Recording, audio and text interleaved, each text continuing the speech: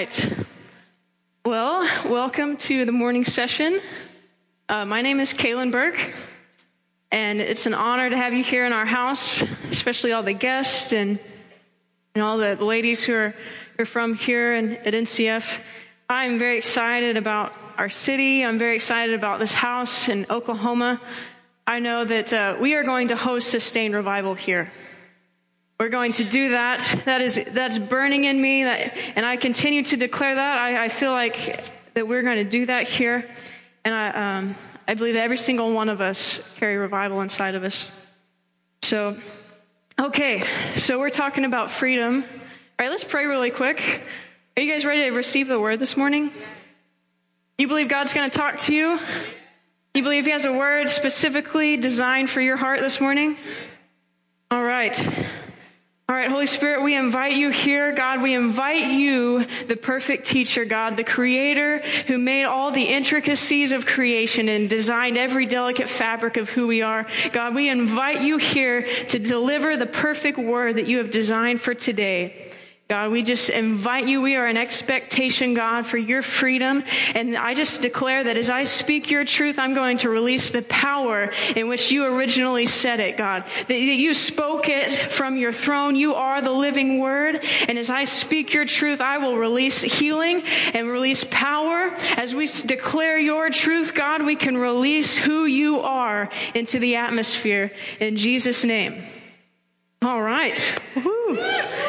Here we go. So we're talking about freedom, right? It's who I am. Lisa did an awesome job yesterday talking about freedom. She did some freedom from fear. She did some awesome freedom stuff. So a lot of times when we think about freedom, we think about freedom from something, right?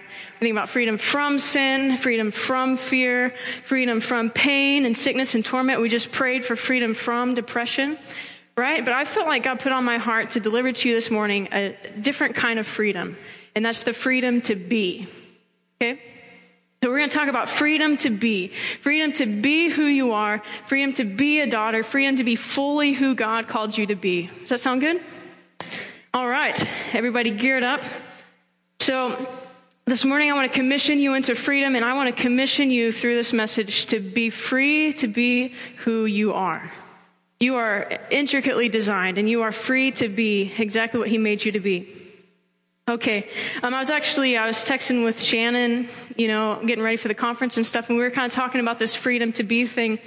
And so we want to take the freedom to be who you are into the do. Take your freedom of your who into the do of your everyday, of what you're called to. So you may be called to be a business owner, but God only wants you to do that being fully who you are. That He doesn't want you to do it. You can look at a business owner and have this picture of what a business owner should be. Oh, thank you. And you can strive to attain that. And you can definitely learn from that. You can receive wisdom from other people who are doing it. But ultimately, God has designed you to be a business owner as you are. Right? Like Lisa is a leader. But she's not going to lead, like Candy would lead, right? That God has intricately designed her to lead as Lisa. And so I just want to commission every single one of you this morning to be fully free to be who you are, to do the things that you're called to do as you. That's God's intention and His design for your life, okay? All right, I'm going to pull a Greg. I'm going to put my gum right here. Tell me, forget about it. It does, it dissolves in your mouth as you're talking. Okay, so God's generational kingdom is about cultivation, not replication. Okay, God's generational kingdom is about cultivation, not replication. So spiritual mothers and fathers will sow into the generations growing up under them, cultivating, tending, and training them up. But the goal is not to replicate their person, but rather to release the unique treasure that is crafted into each individual. So we must keep them on course while they grow into divine destiny, building upon each other's breakthrough and rooted in a firm foundation of the Word of God. So we don't need the next Joyce Meyer. Joyce Meyer is awesome. Man, I love her. I've listened to so much of her teaching. She's awesome. But we don't need the next Joyce Meyer. We need the next Amy Munoz. Woo!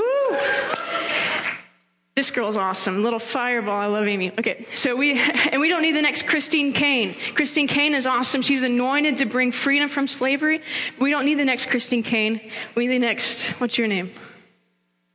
Michelle Holt. We need the next Michelle Holt to rise up into who you are. God created you for divine destiny. We need the next Michelle. All right? Definitely. So you guys, yeah, do you get that? Awesome. Okay. So we need you to be fully you. But without receiving freedom in your who and who you are, you will not accomplish the fullness of your do. Right? Without receiving your complete freedom to do the thing you're called to as yourself, you're not going to accomplish the fullness of the thing that you're called to do, right? Does that make sense? Okay, so how do I become free to be fully myself? You're like, yes, amen, I want that. How does that happen? Well, what I really feel like this message, what I want to do is I want to invite you into a process. This message is, it's going to be awesome and you're going to receive revelation, but ultimately the change is going to happen through your process.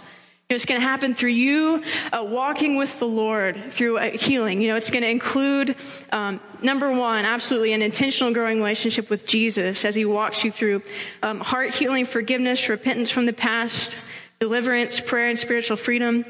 We're going to have an awesome breakout session. I want to invite all of you to come, this afternoon to get that freedom and spiritual freedom. It's going to be a lifestyle of worship and the transforming power of the word. So it's a walk of freedom in intimate surrender and trust in the Lord. And you are so unique. And God, he created the expanse of the universe. And he also created every intricate, intimate detail of creation.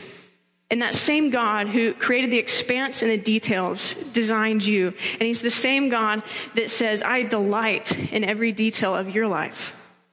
Isn't that awesome? That is just so amazing to me. But that same God, he delights in every detail of your life. And he has a special process for you, for your healing. And our lives are just process upon process that transforming to become more and more like Jesus, And so as you submit your heart to him, and walk through the word and walk through this healing process, you're going to, the who of who you are is going to come more and more to the surface. You'll come stronger and stronger back to the original design he has for you. Does that make sense? All right. Okay. And you can trust him in the process, right? I love this. Psalms 139, 17 and 18 says, how precious are your thoughts about me, God. They cannot be numbered. I cannot even count them. They outnumber the grains of sand. All right. So, we can trust him, and it's so worth it to choose him. It's so worth it to choose the process. Process doesn't always feel good. It can be straight up painful, but ultimately you can believe that God is molding a great person. Do you guys kind of understand what I'm saying when I talk about process? Does that make sense, buddy? You nod. It's not really. Okay. So for example, one of the big things God walked me through was healing from jealousy. I think I even talked about this last year. But that came with a process. A lot of times, something will kind of come to the surface and you're like, wow, this is really a problem. and then it's like he highlights it, and then it just kind of builds and builds and builds until it almost pops all over, which is kind of gross, but before, if you can get to it before it pops,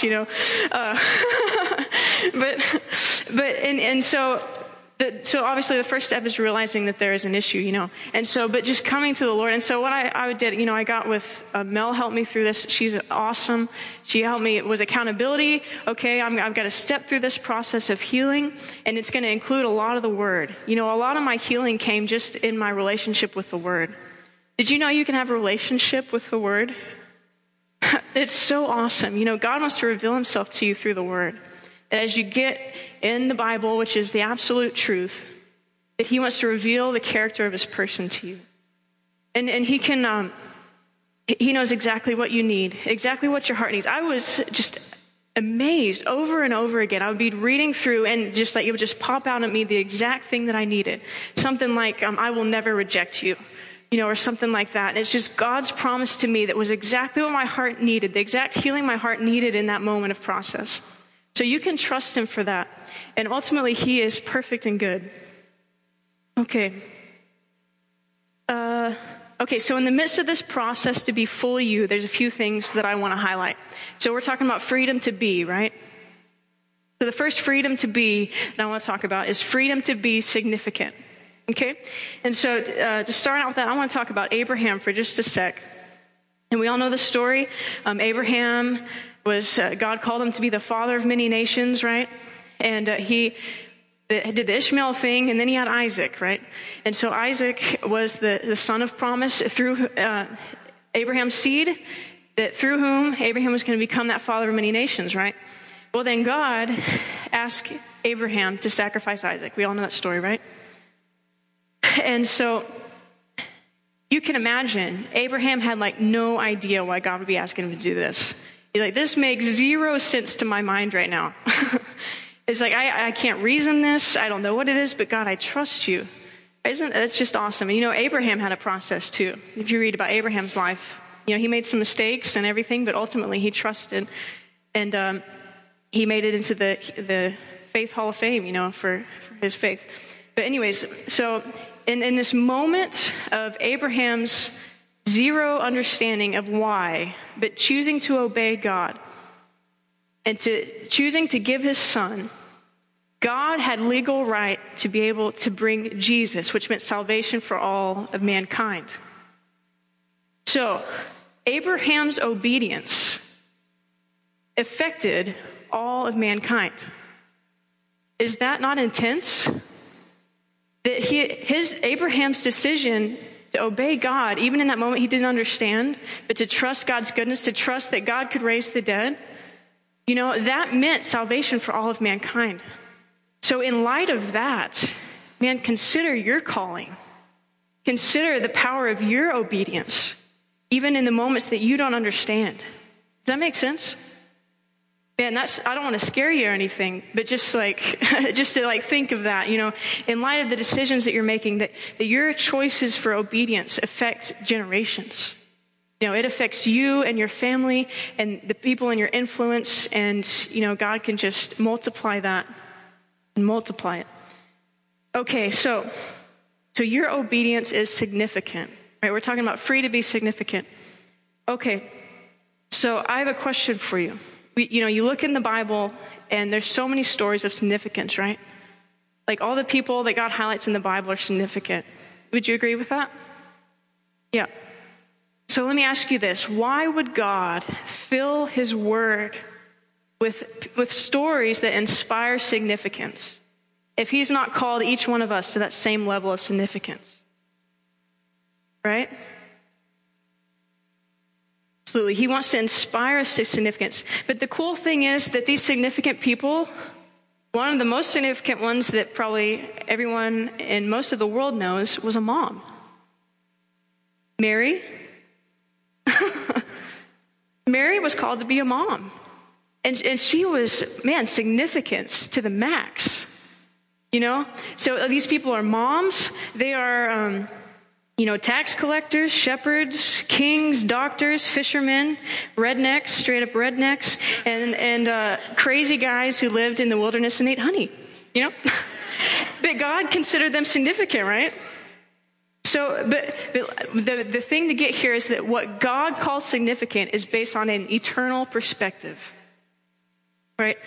And so one of the things that I also wanted to declare here is that we are igniting an eternal perspective in this room and in your lives. We are igniting an eternal perspective because that's God's perspective, right? And that's the view that we want to be looking at everything through. Okay? And so to have this eternal perspective, we have to make sure that we're serving the right system. Okay? And so to talk about that, a lot of times in church or whatever, we'll really kind of elevate, worship leaders or the people who's up here talking or the prayer team or whatever. And, but I want to just ask you to consider the system you're serving. Because I think part of the problem is we pretend like that's not a big deal. But the reality is, I'm going to blow you away, is that it is a big deal in the world system. Does that make sense? So in the world system, money, fame, and visibility equal success, and they are higher callings in the world system, right? But will you choose to serve that system? Will you bring that culture into the church?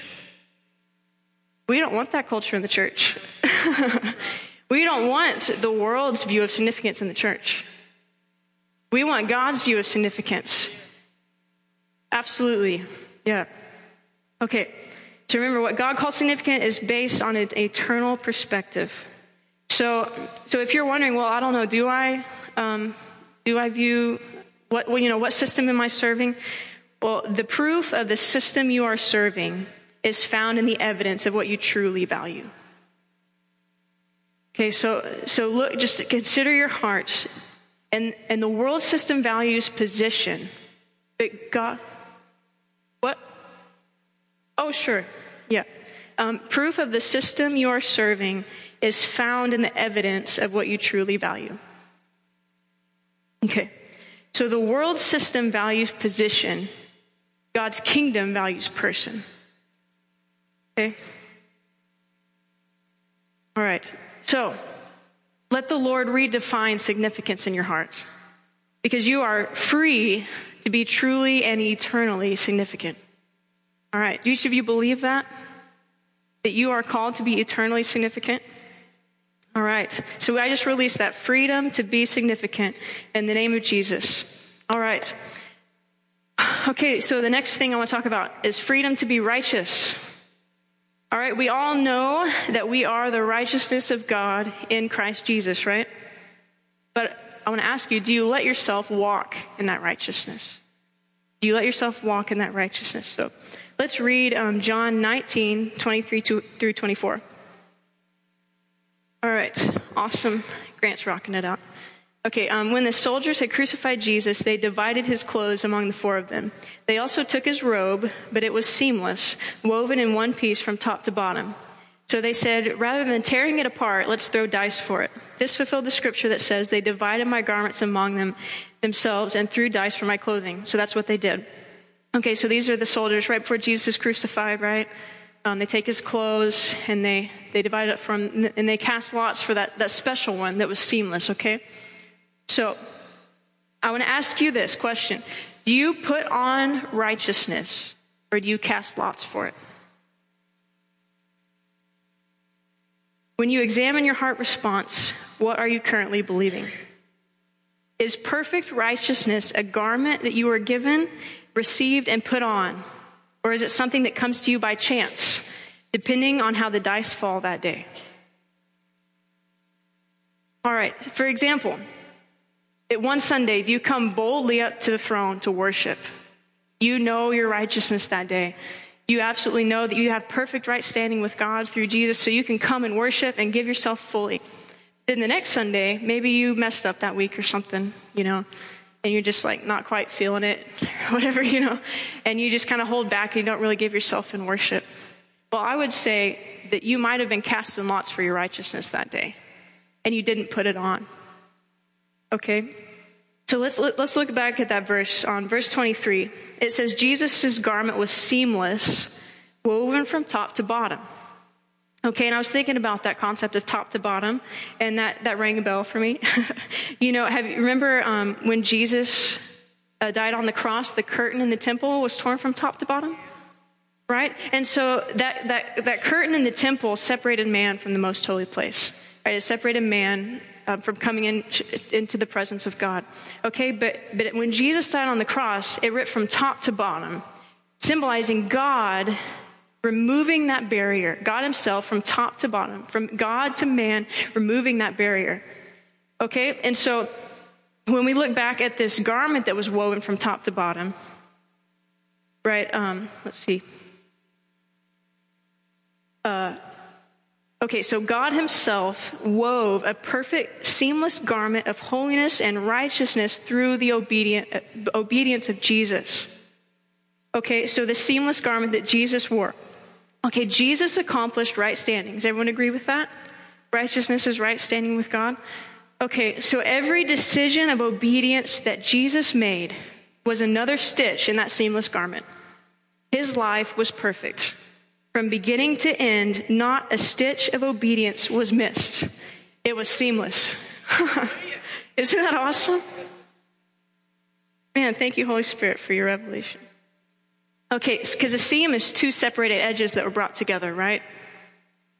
There was no need to do that because every step Jesus took was a stitch in that seamless, perfect garment. God to man is accomplishing righteousness.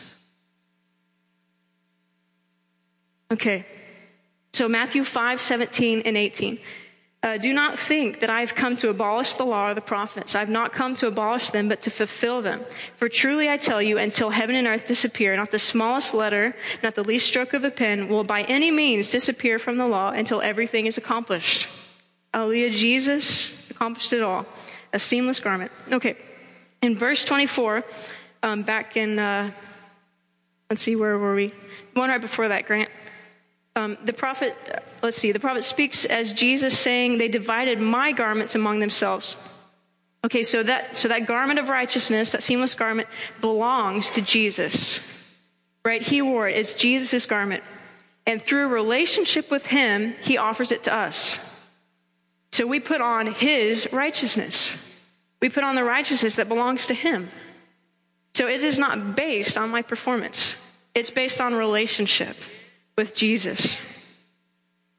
All right, and there's several places in the Bible that righteousness is referred to as a garment or a breastplate that you put on or that you clothe yourself with. And I'm not going to read all these. I'm just going to give you the references if you want to write them down, okay? It's Job 29:14 in the Amplified, Isaiah 59:17 in the Amplified, and Ephesians 6:14 in the New Living. Those were like my favorite versions. So, sure. Job 29:14, Isaiah 59:17, and Ephesians 6:14. All right, so and a lot of times in the Bible, clothing represents authority or positions of authority, okay? Like in the story of the prodigal son in Luke 15:22, the father said to his servants, quick, bring the best robe and put it on him, put a ring on his finger and sandals on his feet. So the lost son's position as a son was restored by his father, and it was symbolized by putting on his robe. Okay, so also police officers, kings, and people of authority are often identified by their uniforms. So all that to say, something we put on. We're identified by God's righteousness, right? Because we put it on. Okay, Ephesians 4:22 through 24. You are taught with regard to your former way of life to put off your old self, which is being corrupted by its deceitful desires, to be made new in the attitudes of your mind, and to put on that new self, created to be like God in true righteousness and holiness. Okay, so righteousness and holiness. Would anyone agree that Jesus' life was a life of righteousness and holiness? Absolutely. It was that seamless garment that belongs to Jesus that we put on. Okay, Romans 13:14. Rather clothe yourself with the Lord Jesus Christ and do not think about how to gratify the desires of the flesh. All right, I'm going to give you another reference. Romans 13:12 through 14. It's another good one. Colossians 3:12. Since God chose you to be holy people he loves, you must clothe yourself with tenderhearted mercy, kindness, humility, gentleness, and patience. So you have to clothe yourself. You have to choose to put it on. It's available to you. Absolutely available, but you have to choose to put it on. Okay, 1 Peter 3:4. You should clothe yourselves, says that again, instead with the beauty that comes from within, the unfading beauty of a gentle and quiet spirit, which is so precious to God. Okay, so Jesus offers righteousness to you. Receive it, put it on, and keep it on. It is not by chance or by lot, it's by design for destiny. All right, how are we doing? We doing okay? Need a swig of water real quick. I'm not used to talking this much. See, this is the longest string of words you'll ever hear me say. You can ask my husband. Okay, the third one. We're talking about freedom to be, right? We're talking about freedom to be fully you. We just talked about freedom to be righteous. What was the first one, you guys remember?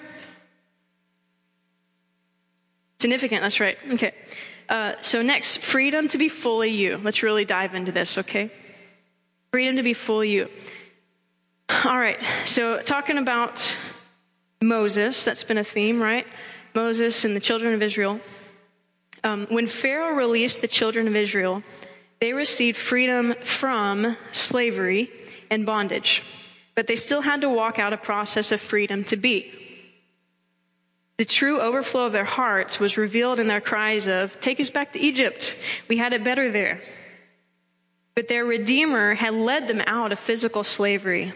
But by an act of their will, their hearts remained in bondage. Okay, so we have to, Jesus lived his life in complete freedom to be. So in parallel here, so these people were in the desert. Okay, Jesus was also spent some time in the desert. And he survived his time of fasting in the desert by his freedom to be a son. And freedom to be the living word, right? When the devil came and tempted him, he responded right back, "It is written. It is written." Jesus was free to be the word, and he declared it. So his father provided, right? He didn't live on bread alone, but on every word his father spoke.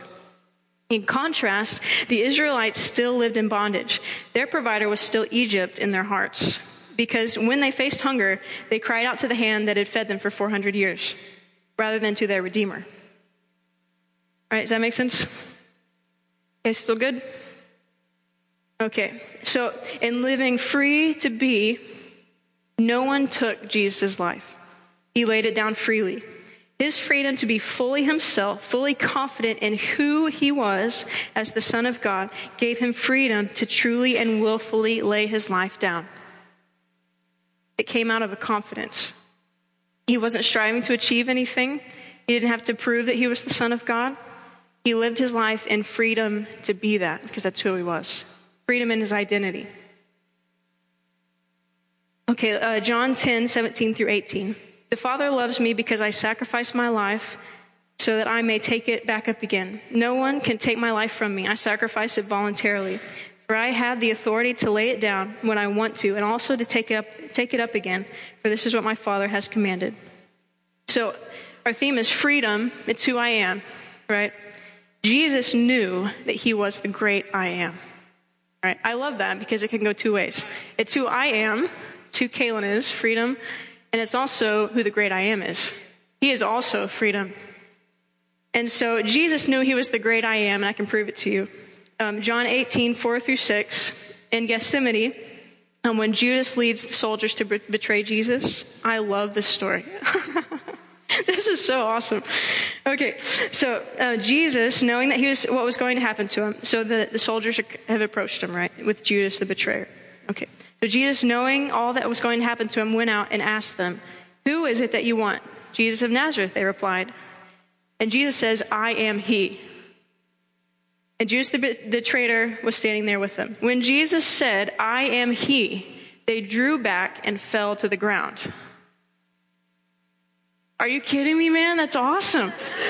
This group of soldiers with swords who are angry, and they're probably yelling, and like they're on this mission, this guy, this blasphemer, we're going to get him. They come, the accusers come. Jesus declares, "I am he." He knows, he declares that out of revelation. He releases the power of that revelation that he has in his heart. I am he. I am the son of the I am. And when he declares that to his accusers, they step back and fall to the ground. Can you just picture that with me? Just like, can you hear the clatter of swords and clubs as they fall? And they're all like, "What just happened, man?" I love that. But I feel like that is a prophetic picture of what ultimately is going to happen. Because every knee will bow, including the knee of the accuser. It will bow to the great I am. I feel like that place in the garden was just a foretaste of that. Hallelujah. And guess what? We have the great I am living inside of us. Wow. Okay, that's good. All right, I jumped ahead of myself. Let me get my spots. So the living word, he spoke from complete solidity of identity and assurance of who he was, releasing the revelatory power of this truth. Okay. Jesus knew freedom was his identity, and knowing his true identity gave him true freedom. Okay, and now is this point that we're kind of been crescendoing to, okay? To be fully you requires something called taking up your cross.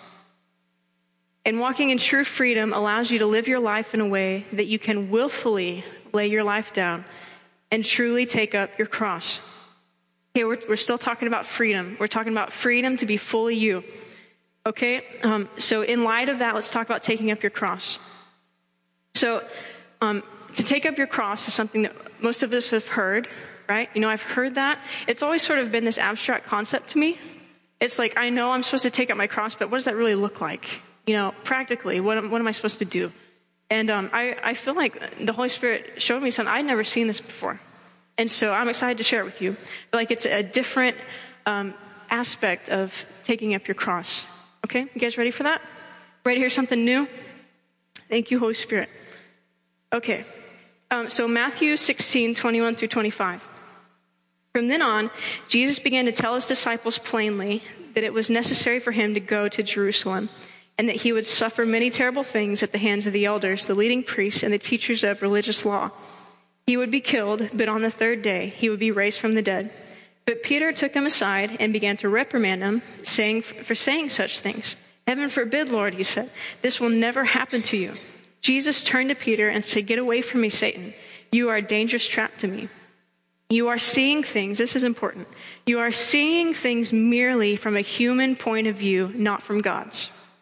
Then Jesus said to his disciples, if any of you wants to be my follower, you must turn from your selfish ways, take up your cross, and follow me. If you try to hang on to your life, you will lose it. But if you give up your life for my sake, you will save it. Okay, there's so much here we could talk about, and we're going to get into part of it. But first, the first thing I want to talk about is that this is in the context of Jesus telling his disciples that he would be suffered and killed. And Peter rebuked him. But Jesus says, you're seeing things merely from a human point of view, not from God's. So as we look at this, I want you to consider God's perspective, right? We talked about an eternal perspective, right? I want you to kind of keep that in your mind as we look at this, okay? That this is God's view. Okay. So in the very next verse, he goes on to say, if any of you wants to be my follower, you must turn from your selfish ways, take up your cross, and follow me. Luke 9:23 is another version of it. It says, then he said to them all, whoever wants to be my disciple must deny themselves, take up their cross daily, and follow me. Oh, it's also in Mark 8:31 through 35. Verse 34 says, when he had called the people to himself with his disciples also, he said to them, whoever desires to come after me, let him deny himself, take up his cross, and follow me. So we've got those three things that keep repeating themselves. Deny yourself, take up your cross, and follow me. Okay? So, the cross. This is seems to be an important part of this. Okay, the cross. I want to propose to you that the cross that I take up daily is more than a punishment for a crime I committed or deserve. Because didn't Jesus take that up for me? Right? So it must be something different, right? It's not a punishment that I have inflicted on myself by my own will or by my mistakes or something, right? Okay. And also Jesus doesn't say be punished by a cross. He says to take it up. So if the cross he's talking about were intended as punishment, it would be your sentence and requirement. But to take it up infers a choice, an option, something you must do as an act of your will. It isn't forced upon you, though it is a command, you still must choose to obey. Okay, the Greek word for take up in Mark 8:34 means to take upon oneself and carry what has been raised up, to bear, to take away from another what is his or what is committed to him, or to take by force. So to take up, like we just said, seems to imply a choice. So you must choose to take it up. In contrast, if it wasn't a choice, it would be put on you. Jesus didn't say, I've put a cross on you. He says, take it up. Okay. In the same way, Jesus was not obligated to offer his life. He chose to.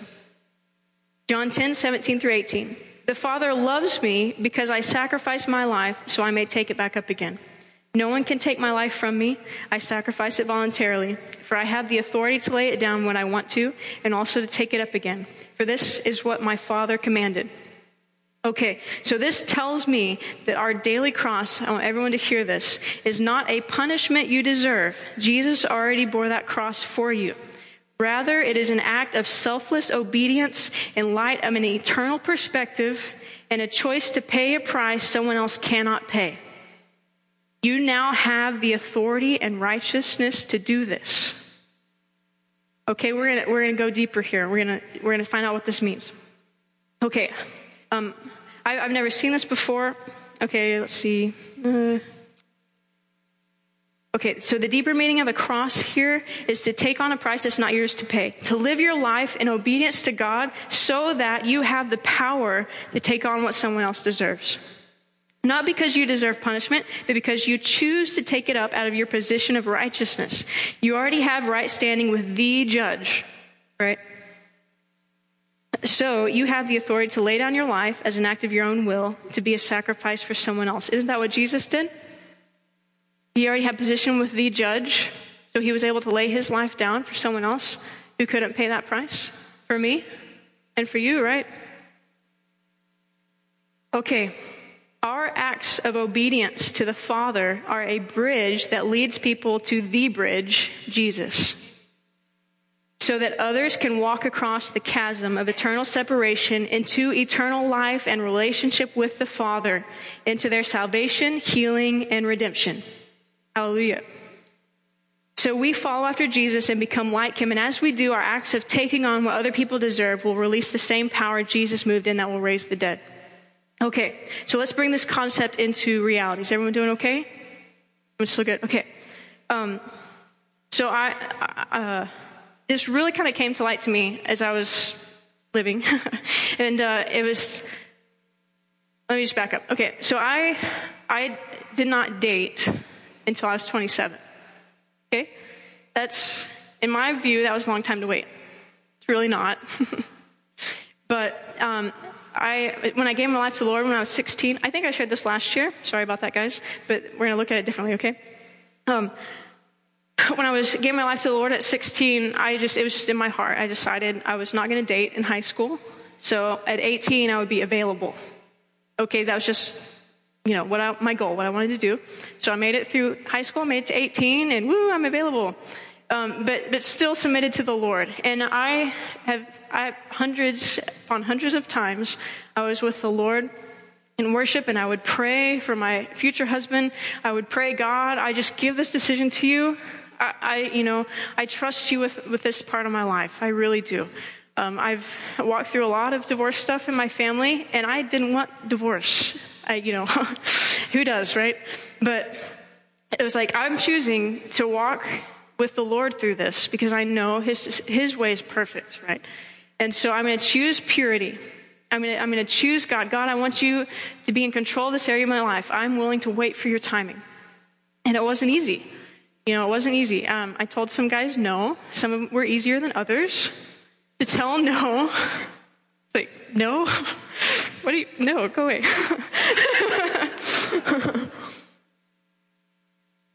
But still, it was a decision that I walked out with the Lord. And so I really felt like I paid a price.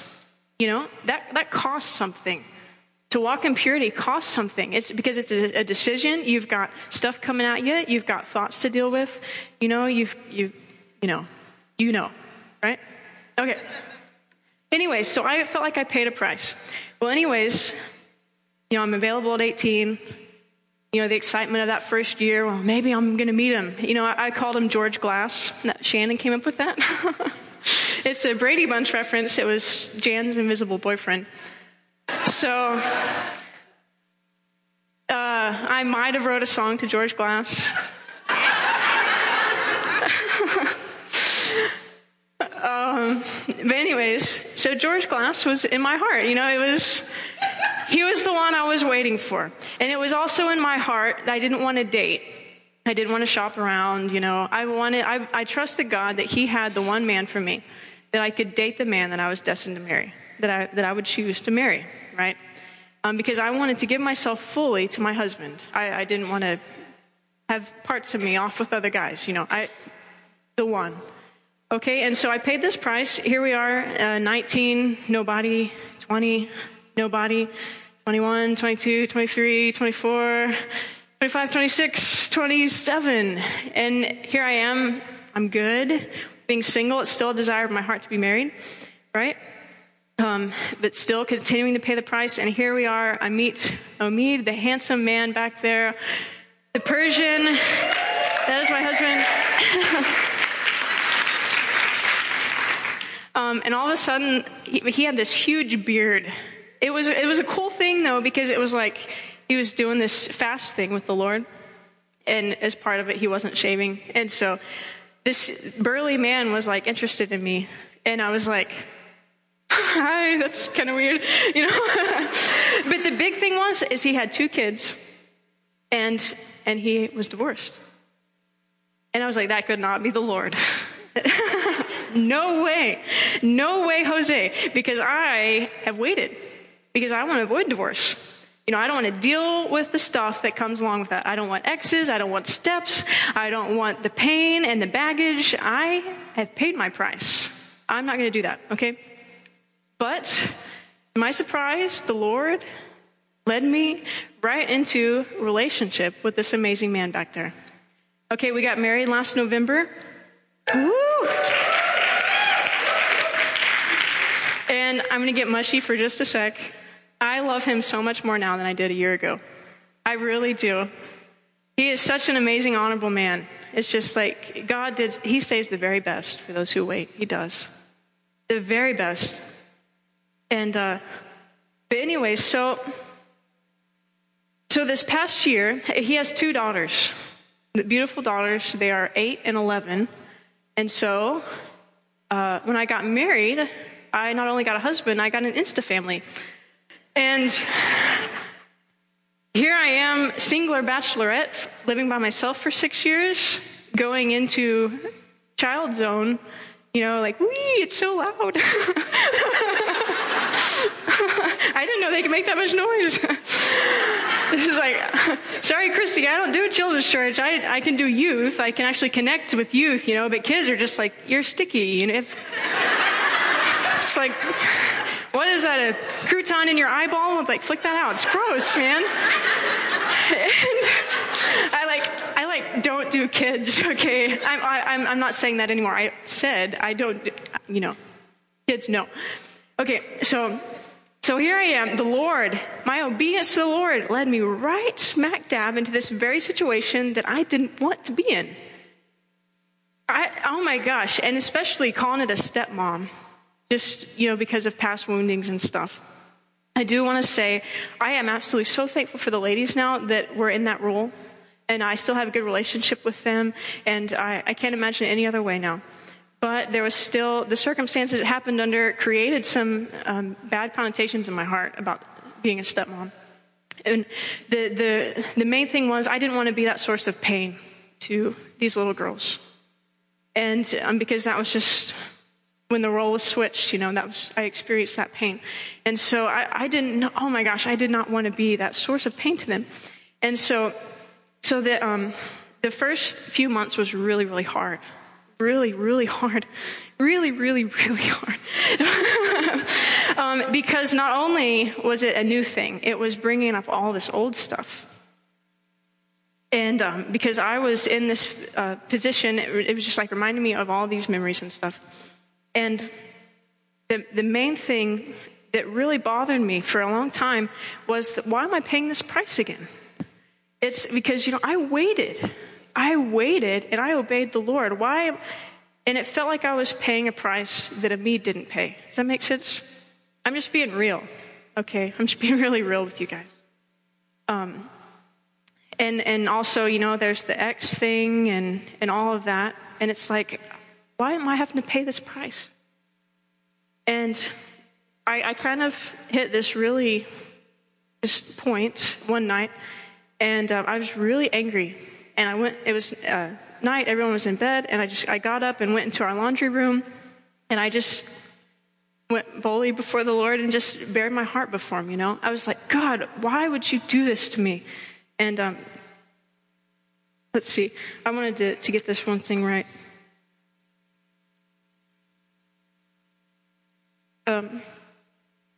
this is not my problem. That was one of the main things. This is not my problem. I did everything right and I sacrificed to do so. So why do I have to pay this price?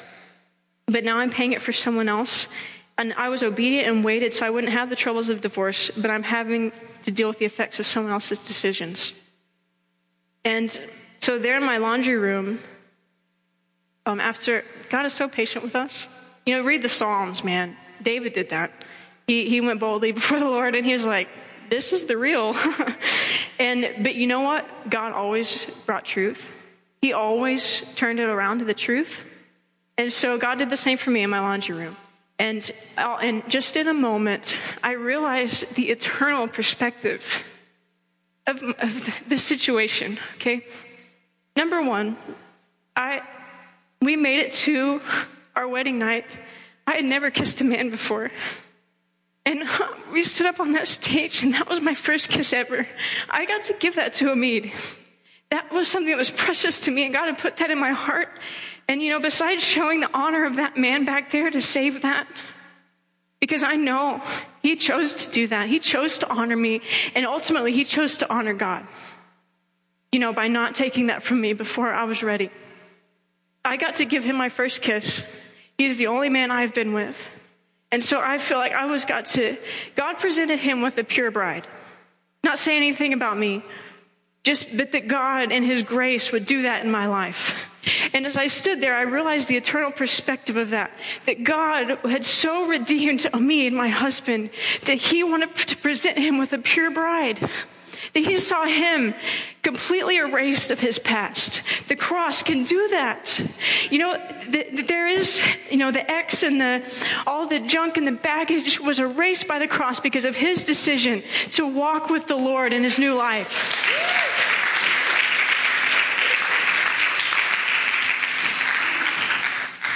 And our God is so faithful that he just wants to do that. That he said, Omid, I have so completely healed you. I consider you worthy of a pure bride. So that was the first thing. And man, in light of that, that is so humbling and such an honor that God would use me in that way. That my obedience, it wasn't just for me. It wasn't a trophy of purity for me. It was healing someone else. It meant healing. My obedience, paying that price for those years, all the way to 27, that was for his healing. God used my obedience to bless someone else. And also, so here I am with 2 stepdaughters. And I've had 2 other women in my life who've been stepmoms. So I can totally see that I can go into this relationship knowing I know exactly how you feel. I've been there a couple times. You know, and so I can be in this role of influence to these little girls as a godly woman, as someone who can invest in their life, and I can identify and pull out the treasure in them from that place. That makes sense? Hallelujah.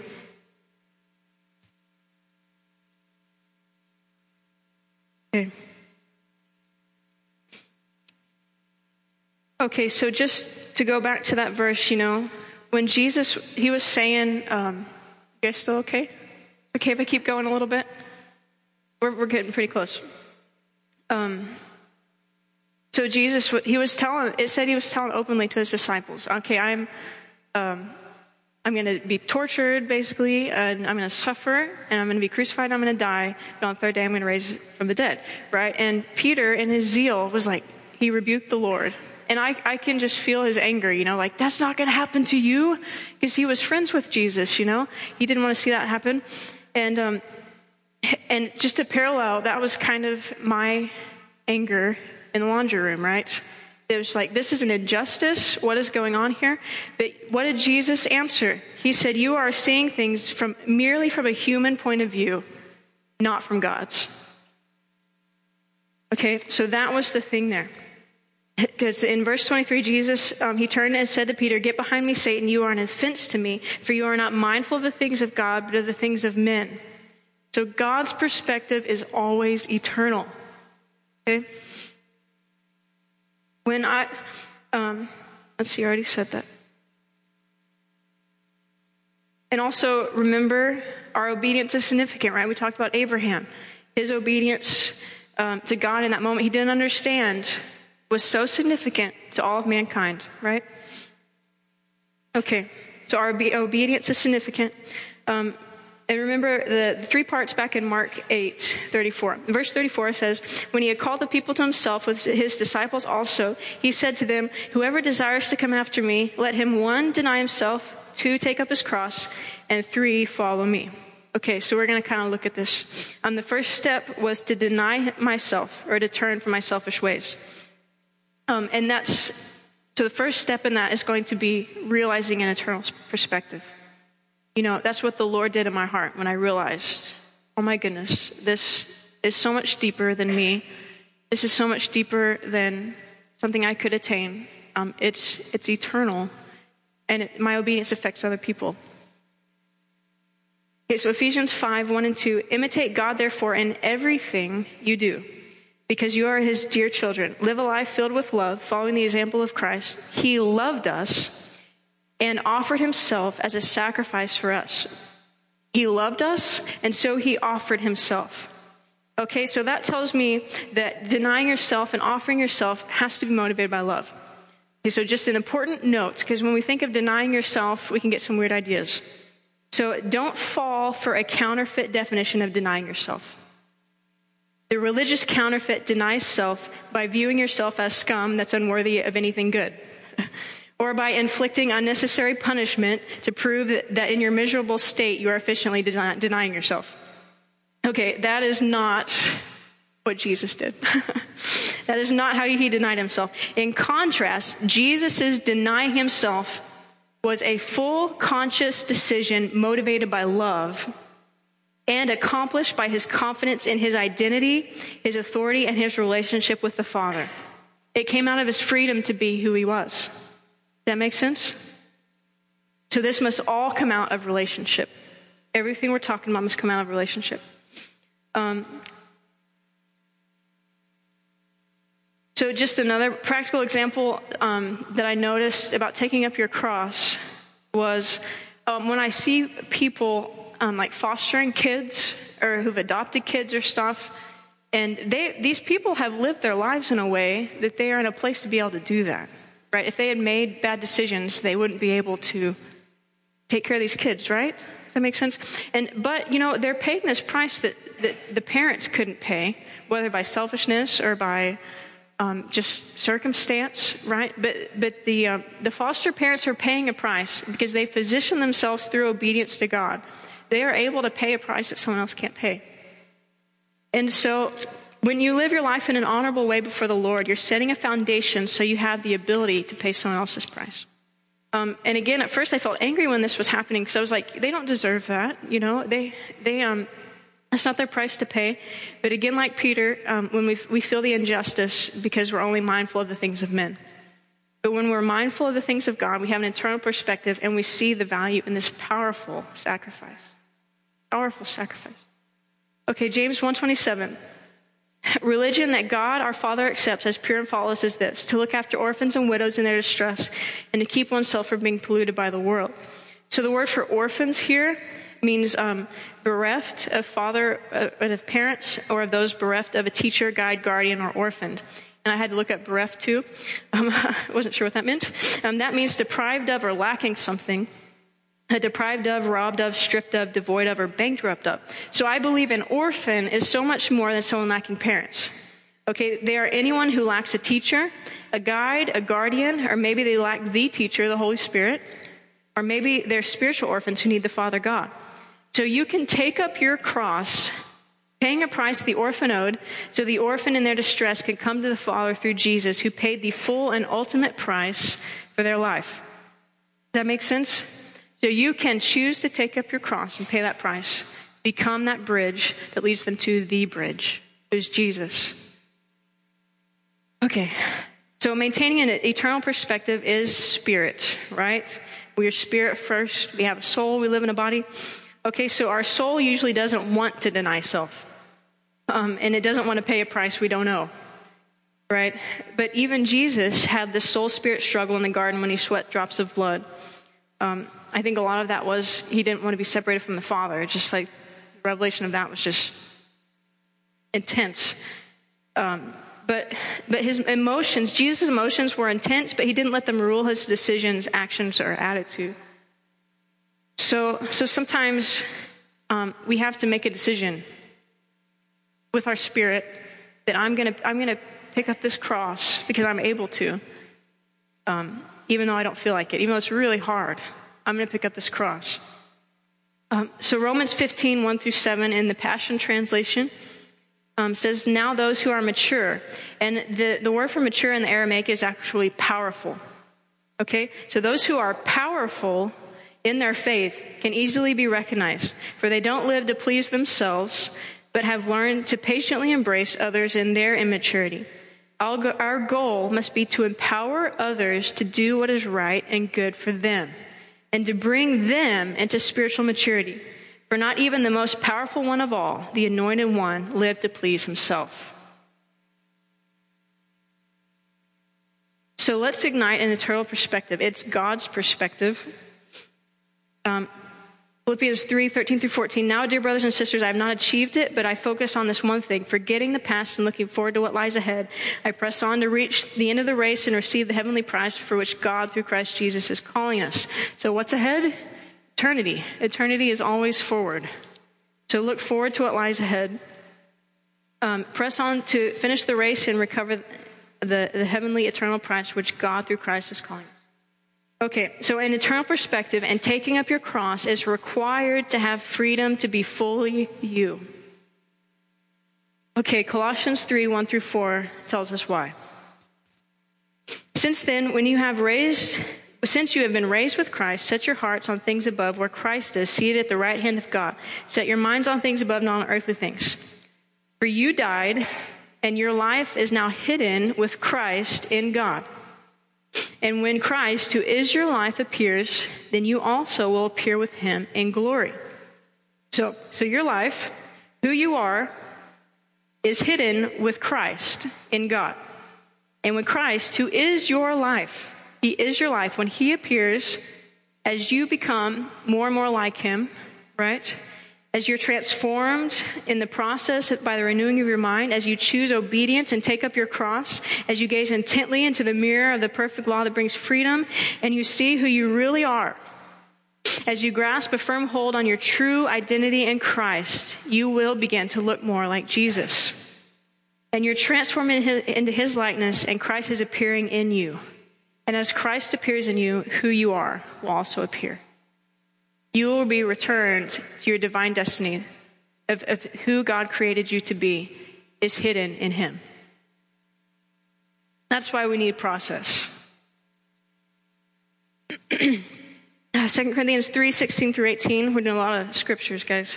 But whenever anyone turns to the Lord, the veil is taken away. Now the Lord is spirit, and where the spirit of the Lord is, there is freedom. And we all who with unveiled faces reflect the Lord's glory are being transformed into his image with ever increasing glory, which comes from the Lord who is the Spirit.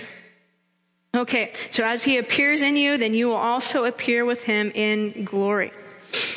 All right. So set your minds on eternal things. As you take up your cross and follow Jesus, becoming more like him daily, as you're transformed into his likeness by the renewing of your mind, by relationship with the Word, who you are truly appears with him in glory. Okay, Matthew 16:25, if you hang on to your life, you will lose it. But if you give up your life for my sake, you will save it. So as you give up your life, Christ appears and you appear with him in glory. Okay. So giving up your life means taking up your cross and choosing to pay a price you don't have to pay, but the result is to attain the spiritual moral resurrection of the dead. So taking up your cross releases resurrection power. Back in Matthew 16:21, in the Amplified, Jesus began telling his disciples he was going to suffer and be killed and be raised from the dead on the third day. Okay? So Jesus gave himself, he denied himself and gave himself in full hope of the resurrection.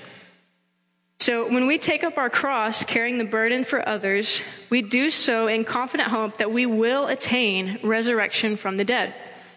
Okay, and so Philippians 3:10 and 11 in the Amplified gives us a deeper picture of what this resurrection means. It's more than just raising the dead. Okay, so, and this verse is awesome. This is one of my absolute favorite verses. For my determined purpose is that I may know him, that I may progressively become more deeply and intimately acquainted with him, perceiving and recognizing and understanding the wonders of his person more strongly and more clearly.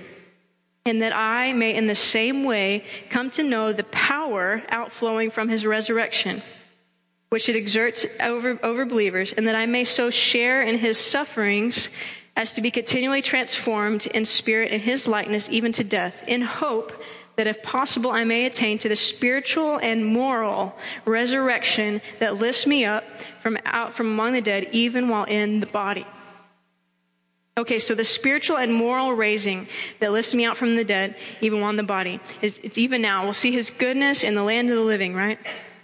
So I'm sure there's something or someone that you know that needs to be raised from the dead. There might be something where death is reigning in a person. And by taking up a cross, by paying a price that you don't deserve, but you choose to take it up, you can lead them into that resurrection where that place can be raised from the dead, where life can be breathed back into it. Okay, Mark 8. This is my last page. You guys still okay? Okay. Mark 8:34 through 35 says, whoever desires to come after me, let him deny himself and take up his cross and follow me. For whoever desires to save his life will lose it. But whoever loses his life for my sake and for the sake of the gospel will save it. For my sake and the gospel's sake. So the fourth freedom to be that I want to talk about, this is really short, is freedom to be a witness. Okay, to be an effective witness. Okay, so while I was praying one day, we were actually praying for you guys, I think. We were back there praying, and I saw this picture. I saw a person walking, and they were dripping water, and as the water hit the ground, the water would evaporate, but there was like this splatter of salt that was left on the ground. And so as the person walked, there was this trail of salt. And if you were to follow that trail of salt, it would lead to this person. Okay, so that was the picture I saw. So I was praying and just kind of thinking about that, and then I thought about those verses, be seasoned with salt, we all know that. So let's look at it in Mark 9:49 through 50. For everyone will be seasoned with fire. This is the New King James, right? Yeah. Everyone will be seasoned with fire, and every sacrifice will be seasoned with salt. Salt is good, but if salt loses its flavor, how will you season it? Have salt in yourselves and have peace with one another. The NIV and the Amplified says in verse 49, everyone will be salted with fire. I had never seen that before for some reason. Salted with fire and seasoned with fire. Okay, so what makes us palatable to the world? Or what makes us savory to the lost? It's the sacrifice. It's the reality of, I know what it is to offer my life in sacrifice to God out of a position of relationship and trust. And I've lived the reality of trials, and I've proved the faithfulness of my God, and I know what it is to choose God's will above my own. So the reality of relationship is often tested in trial. For example, when trouble comes, you know who your real friends are, because they're probably the ones who are going to stick around.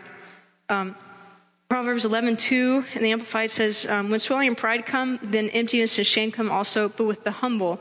And I thought this definition of humble was really interesting. Those who are lowly, who've been pruned or chiseled by trial, and who renounce self, are skillful in godly wisdom and soundness. Okay, so this is what separates us from religion. This is what separates us. It's the salting with fire. It's the choosing to take up your cross and paying that price, not as punishment, but as an act of love out of your will.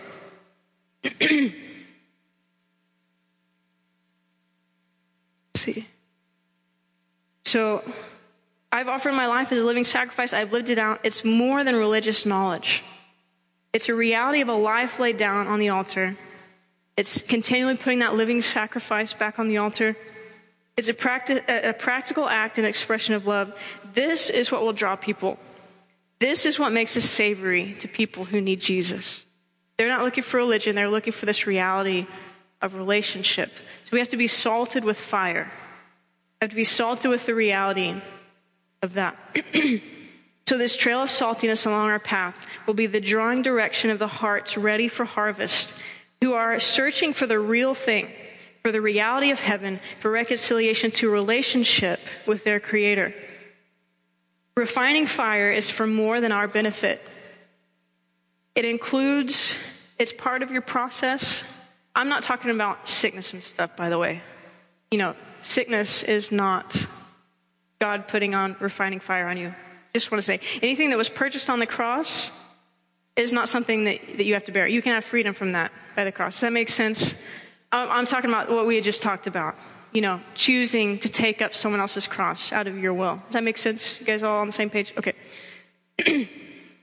So this trail of saltiness along our path, did I read that? Refining fire is for more than our benefit. It's for a greater purpose than our soul's transformation. It includes that.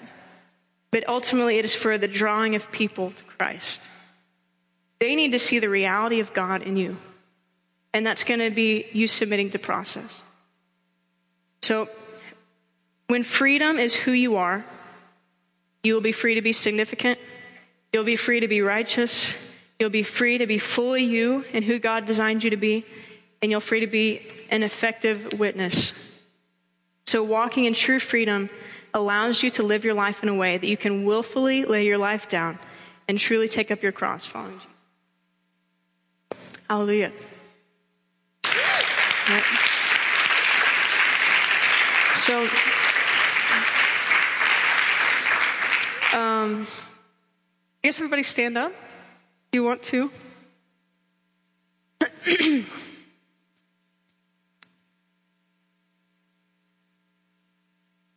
Let's just pray really quick. Thank you, Jesus. We just thank you so much for your example, that you gave your life for us, that you fully gave yourself. Thank you for paying a price that you didn't have to pay. I'm just going to read this. I feel like I should read this. My price that I could not pay, my impossible price that was only possible in your full obedience to the Father's voice. Your expression of the Father's heart. You did everything right so that you could remove what I didn't do right. You established a covenant of adoption by laying down your life as a son. You offered your sinless self as the way to death, to cancel my poverty, heal my sickness, and reunite me with the Father, who once stood behind the line of my spiritual death. Your expression of the Father's heart permanently restored my perfect relationship with my Creator, who loves me and desires to walk with me like he walked with Adam in the garden. His original intent and legal access was purchased back. Hallelujah. Thank you, Lord. We just praise you for this. We truly have reason to rejoice, Lord. We truly have reason to praise you, God. And so we do, Lord. We just say that we give ourselves to you. And God, you say that you're working in us, giving us the desire to obey you and the power to do what pleases you. So God, I thank you that even in areas that are so hard, that you're giving us the desire to obey you. And as we move forward in faith in that desire, that you're going to give us the power to do it. God, I just thank you for this room of amazing ladies who are so divinely destined for purpose. God, I thank you that they are salted with fire. God, I just thank you that their lives are a true representation of your beauty in the earth. God, we just worship you for that. And right now I commission every single lady in this room to be free to be righteous. I commission every lady in this room to be free to be an effective witness. And I commission every lady in this room to be free to be significant. And I commission every lady in this room to be free to be fully themselves and who you created them to be. In Jesus' name. Awesome. Amen. Okay.